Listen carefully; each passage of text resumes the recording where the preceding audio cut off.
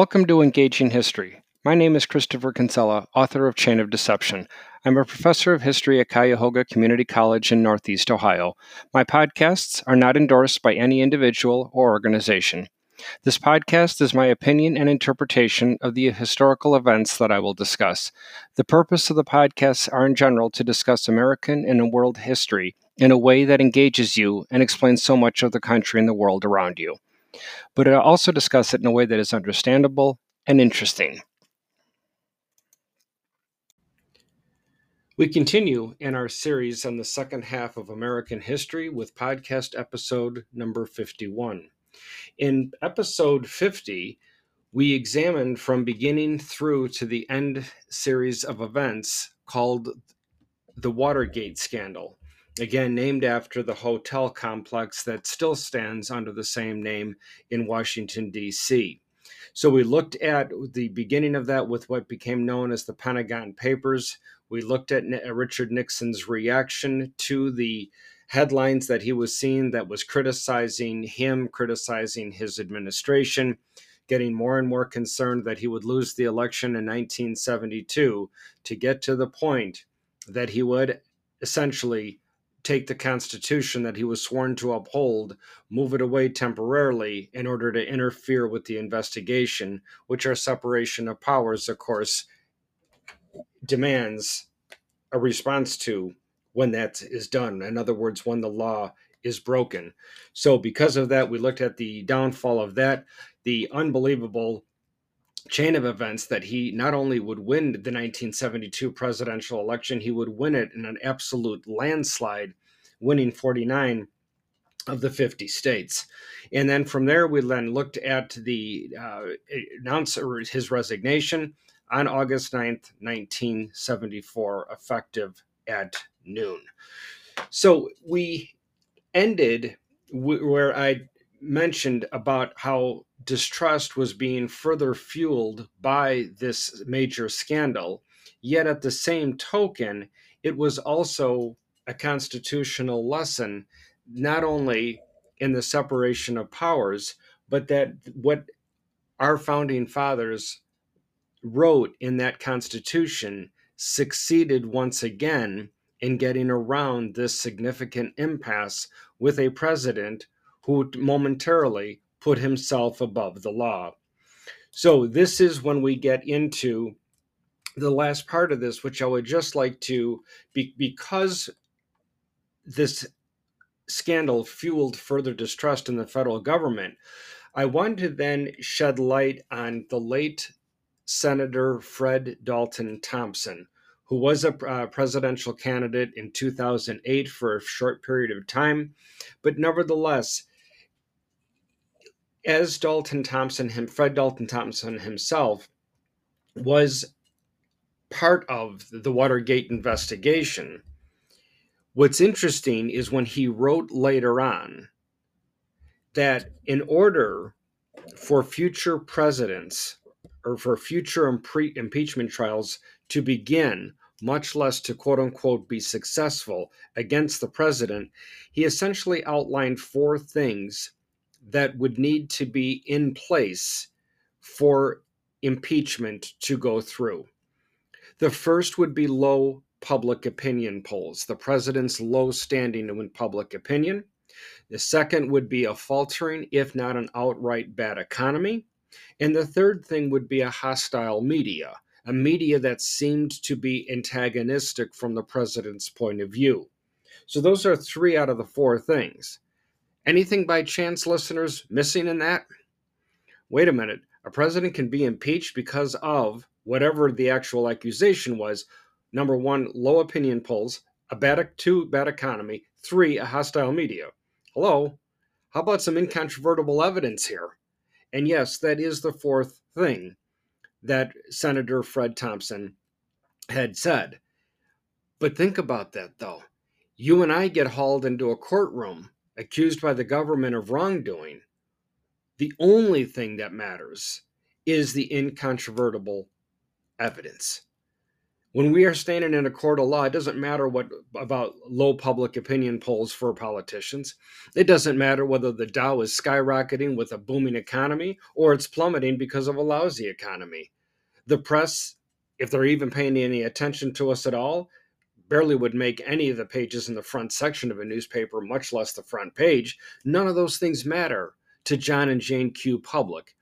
But it does when that John or Jane happens to have the title President of the United States.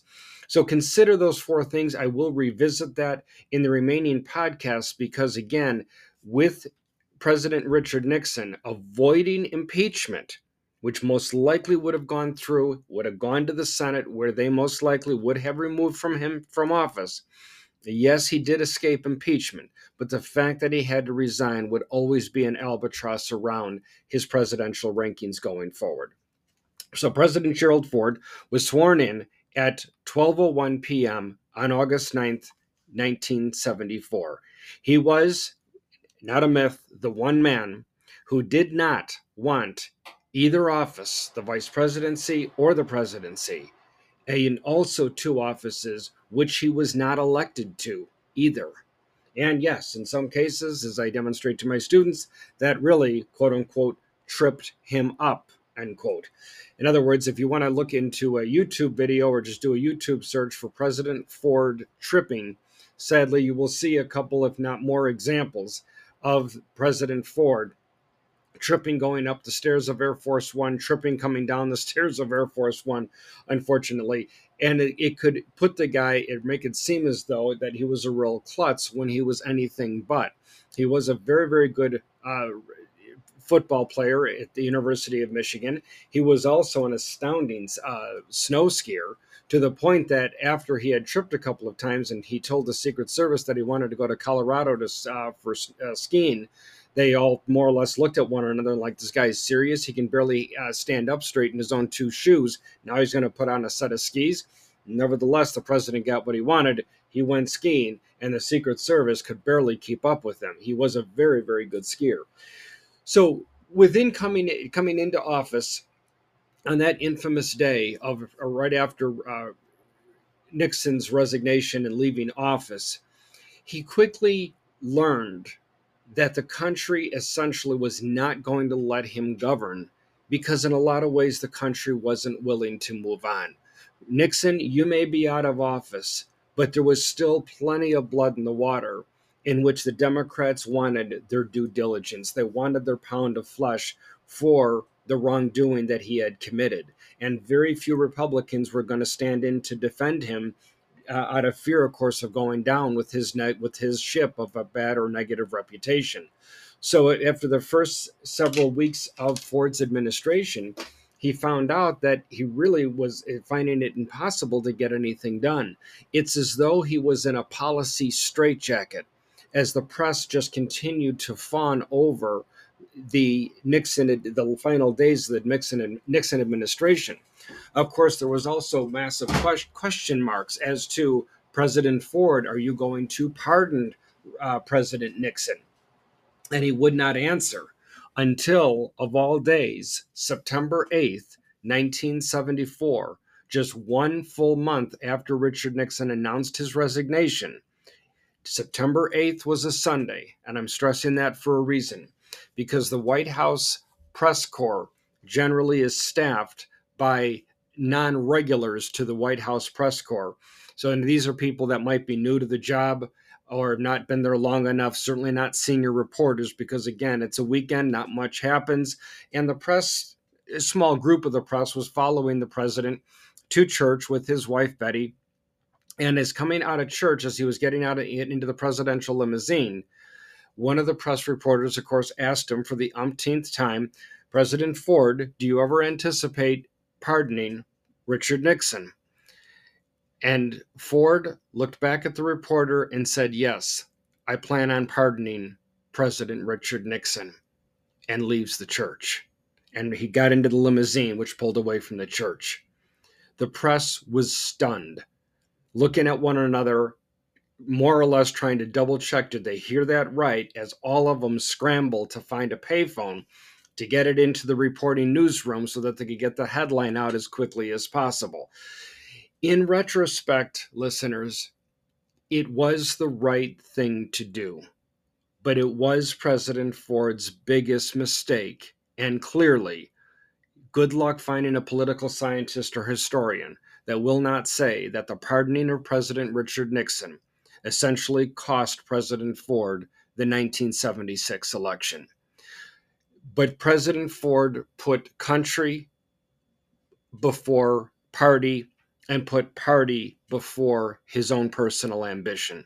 He knew that the stakes were going to be high and that the deck would be stacked against him if he pardoned Richard Nixon. But as I say, it was the right thing to do. Why? Let's look at it a couple of ways, legal/scandal from that standpoint, political scandal. Was Richard Nixon really going to be found not only guilty, because he clearly could have been found guilty in a court of law, but was he really going to go to jail? Was he going to jump in an orange jumpsuit and go to prison? Was the country really going to do that?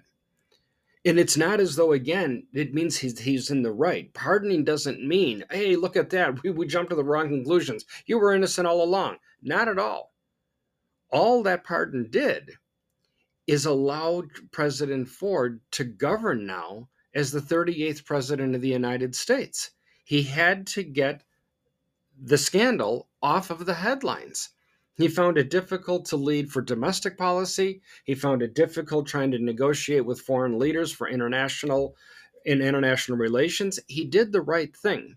So again, that's from a political/legal perspective. But I also said, though, that Ford put nation before party and party before person, before his own ambition. And that's the other reason he did the right thing. Listeners, from a personal level, Watergate nearly killed Richard Nixon. And politics aside, whether you're a diehard liberal Democrat or an arch conservative and has a picture of Richard Nixon on the wall, as Alex P. Keaton did in the sitcom Family Ties, Nixon already paid the ultimate humiliating price of having to resign, to the point afterwards that the resignation nearly killed him. It put him into the hospital. It drove up his drinking consumption of alcohol. And you might say, hey, Chris, that's not our problem. I get that. But when Ford considered pardoning Nixon, Ford sent out 2 advisors to meet President Nixon at his home to discuss the idea of a potential pardon.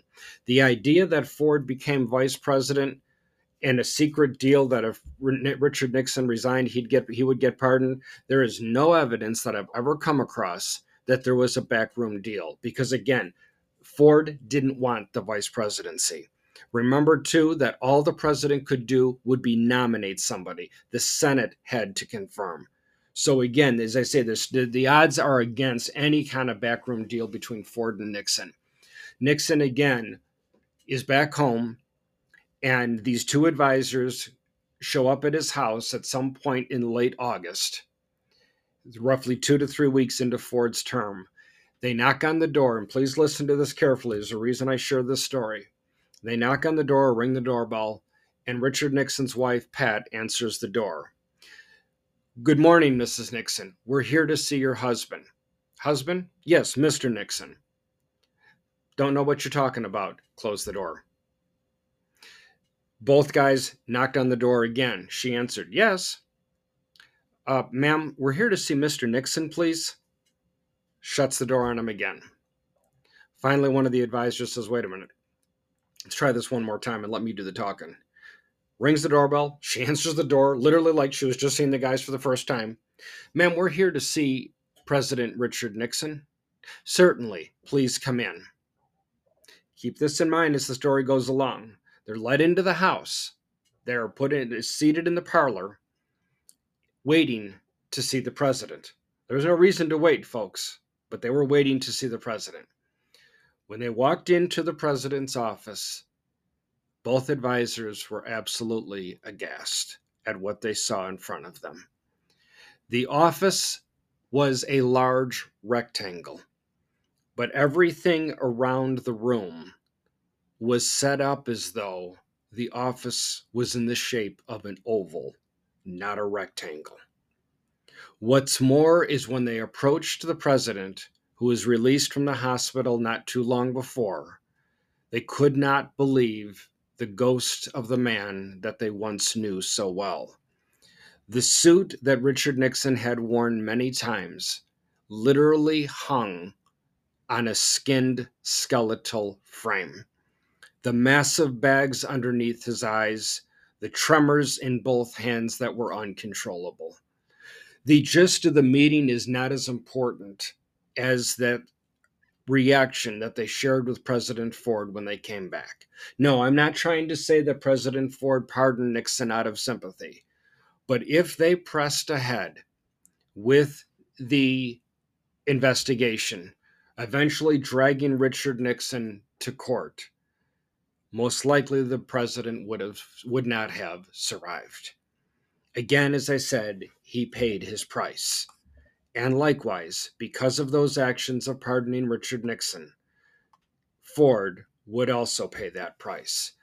If there was not enough nails in Ford's coffin to make him a one-term president when it came to pardoning, it wouldn't stop there, because President Ford then pardoned almost all draft resistors to the Vietnam War. What I'm getting at between all of these presidential pardons is, from what we historians and political scientists can gather when reading the Constitution of the United States, reading President Madison's notes of the Constitutional Convention, as he was the primary record keeper, we can only surmise what the Founding Fathers meant by giving the President of the United States the ability to pardon. I would like to think that pardoning a former president who was beyond humiliated already might have been what they meant. But I also feel that the pardoning of draft resistors was as much a possibility and what the Founding Fathers meant, in the same way that President George Washington pardoned all of the resistors and rebels that participated in the Whiskey Rebellion in Washington's time in office. Because of this, however, does not mean that what the Founding Fathers said would make everybody, or felt or wrote, would make everybody feel better. In fact, far from it. There is no doubt again that the pardoning of Nixon and the Vietnam draft resistors, which again in retrospect was the right thing to do, ultimately, as I say, Ford would pay the price of that. Because of this, the election of 1976, in some cases, were going to be a lot of voters who could have cared less who the Democratic challenger was going to be, as long as they could vote against President Ford. With his roughly inability to try to govern to get the job done and try to get those headlines off of the scandals of the draft dodgers and President Nixon, he was hoping that with all of those pardons that he would be able to move forward and attempt to govern the country. But mind you, it is at this time that the United States is suffering a severe recession due to the unbelievably high oil prices that was coming from oil coming out of the Middle East. So Ford, in some cases, was the right man at the right time to do the right thing politically and for the good of the country. But personally, he could not have been president of a member of the Republican Party, arguably at a worse time. So the Democrats nominate James Earl Carter, better known as Jimmy Carter, while the Republicans reluctantly nominate Ford for his first whole run for the presidency of the United States. The reason I say reluctantly is because there was a lot of talk that the former governor of California, a man by the name of Ronald Reagan, was also attempting to throw his hat in the ring. And it looked as though, especially in the presidential primaries, that Reagan was going to best Gerald Ford. In the end, Ford, with the power of incumbency, won all of the votes, the number of votes necessary to secure the Republican, as they call, clinch the nomination for the Republican Party to run for president the following November. To try to heal the rifts that were already digging deeper in the Republican Party, Ronald Reagan agreed to go on stage and verbally, in front of everybody, concede the victory and give it to Gerald Ford and ask for the supporters to rally around the president. And that was the Republican National Committee's arguably largest mistake of the presidential season of 1976. When Ronald Reagan went out there, everybody was standing and cheering for the man, to the point that he had to wait several minutes before they quieted down. He then gave a rallying cry to the Republican voters out there, support Jimmy Carter. Excuse me, yeah, that's good. Support Jimmy Carter, to support Gerald Ford, our incumbent Republican president, who did the right thing with these pardons throughout his time in office. And we need now to come together and rally around our president so that he can win his first full term. The reaction of the crowd was not booing, but it wasn't exactly supportive. But then Reagan ended with his Reagan-esque way of once again looking at the crowd and giving that confident smile that we will get through this and we will win this election. Once again, the crowd jumped onto their feet, rallying him as he walked off the stage, when at that moment President Ford looked at his advisors and essentially asked, "Why the hell did you put him out there before me?" Because as Gerald Ford went out, there was an applause of support, but it paled into comparison to what was just launched for Ronald Reagan. Within a matter of minutes, sadly, Ford would essentially have the crowd put to sleep. It was the presidential advisors and the employees for the Republican National Committee. They realized one of their biggest mistakes right at that time. President Ford, as we know, lost the election to Jimmy Carter. And to put this into perspective, the fact that Jimmy Carter won the election, a man from the state of Georgia, the deep Southeast, the former Confederate States of America. Why am I bringing that up? Because Jimmy Carter was the first person elected from the deep Southeast since the American Civil War ended. We had not had a president in over 110 years that was from a former Deep South Confederate state. He brought a completely new personality to Washington, D.C., something that he felt people were electing him for. And that's where Jimmy Carter misread the public. Because again, Jimmy Carter got in not so much because of votes for him as it was votes against Ford. And there's an important distinction there, because Carter came in ditching the idea of the traditional sport coat or suit coat, donning the cardigan sweater, addressing the people of the United States not from the Oval Office as was traditionally done, but rather from the executive residence with books behind him and a fireplace going off to his side. It was what he thought the people needed to move on. That may have been true if America's only real concerns had to do with what was going on within the 50 states known as America.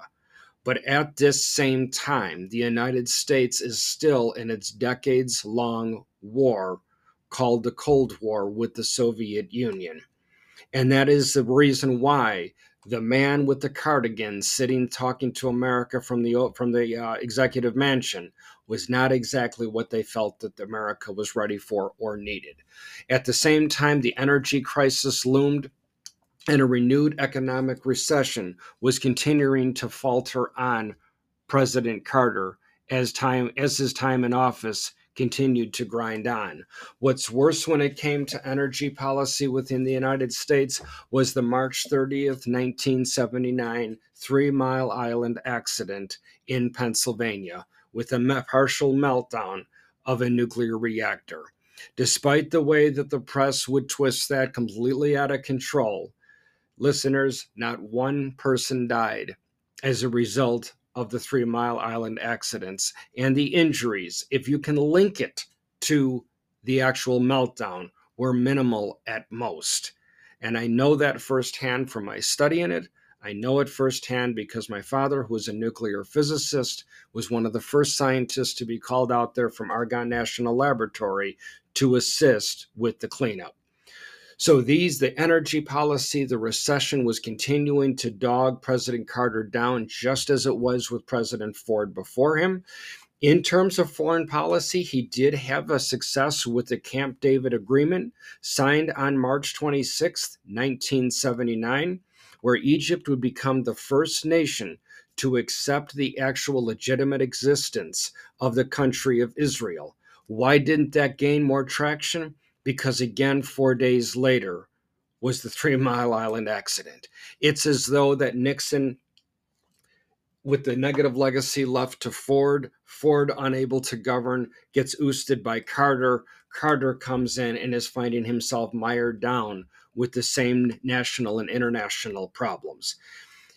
At the same time, the Soviet Union also started to work against former President Nixon's policy of détente. And remember, détente defined was that lessening of tensions. And as détente faded, it seemed as though that a looming crisis with the Soviet Union might be closer on the horizon than the people of the United States expected. And at the same time as well, the Iranian people would overthrow its own government and at the same time take several hostages who would be held against their will for 444 days, starting from November of 1979 all the way through until January 20th, 1981. You got it, on the exact day that Ronald Reagan would be inaugurated as the 40th president of the United States. So that brings us to a conclusion then of the Ford and Carter presidencies. It is with a faltering economy, high gas prices, high unemployment, inflation skyrocketing, interest rates skyrocketing, that President Carter is still going to attempt to see if he can run for re-election.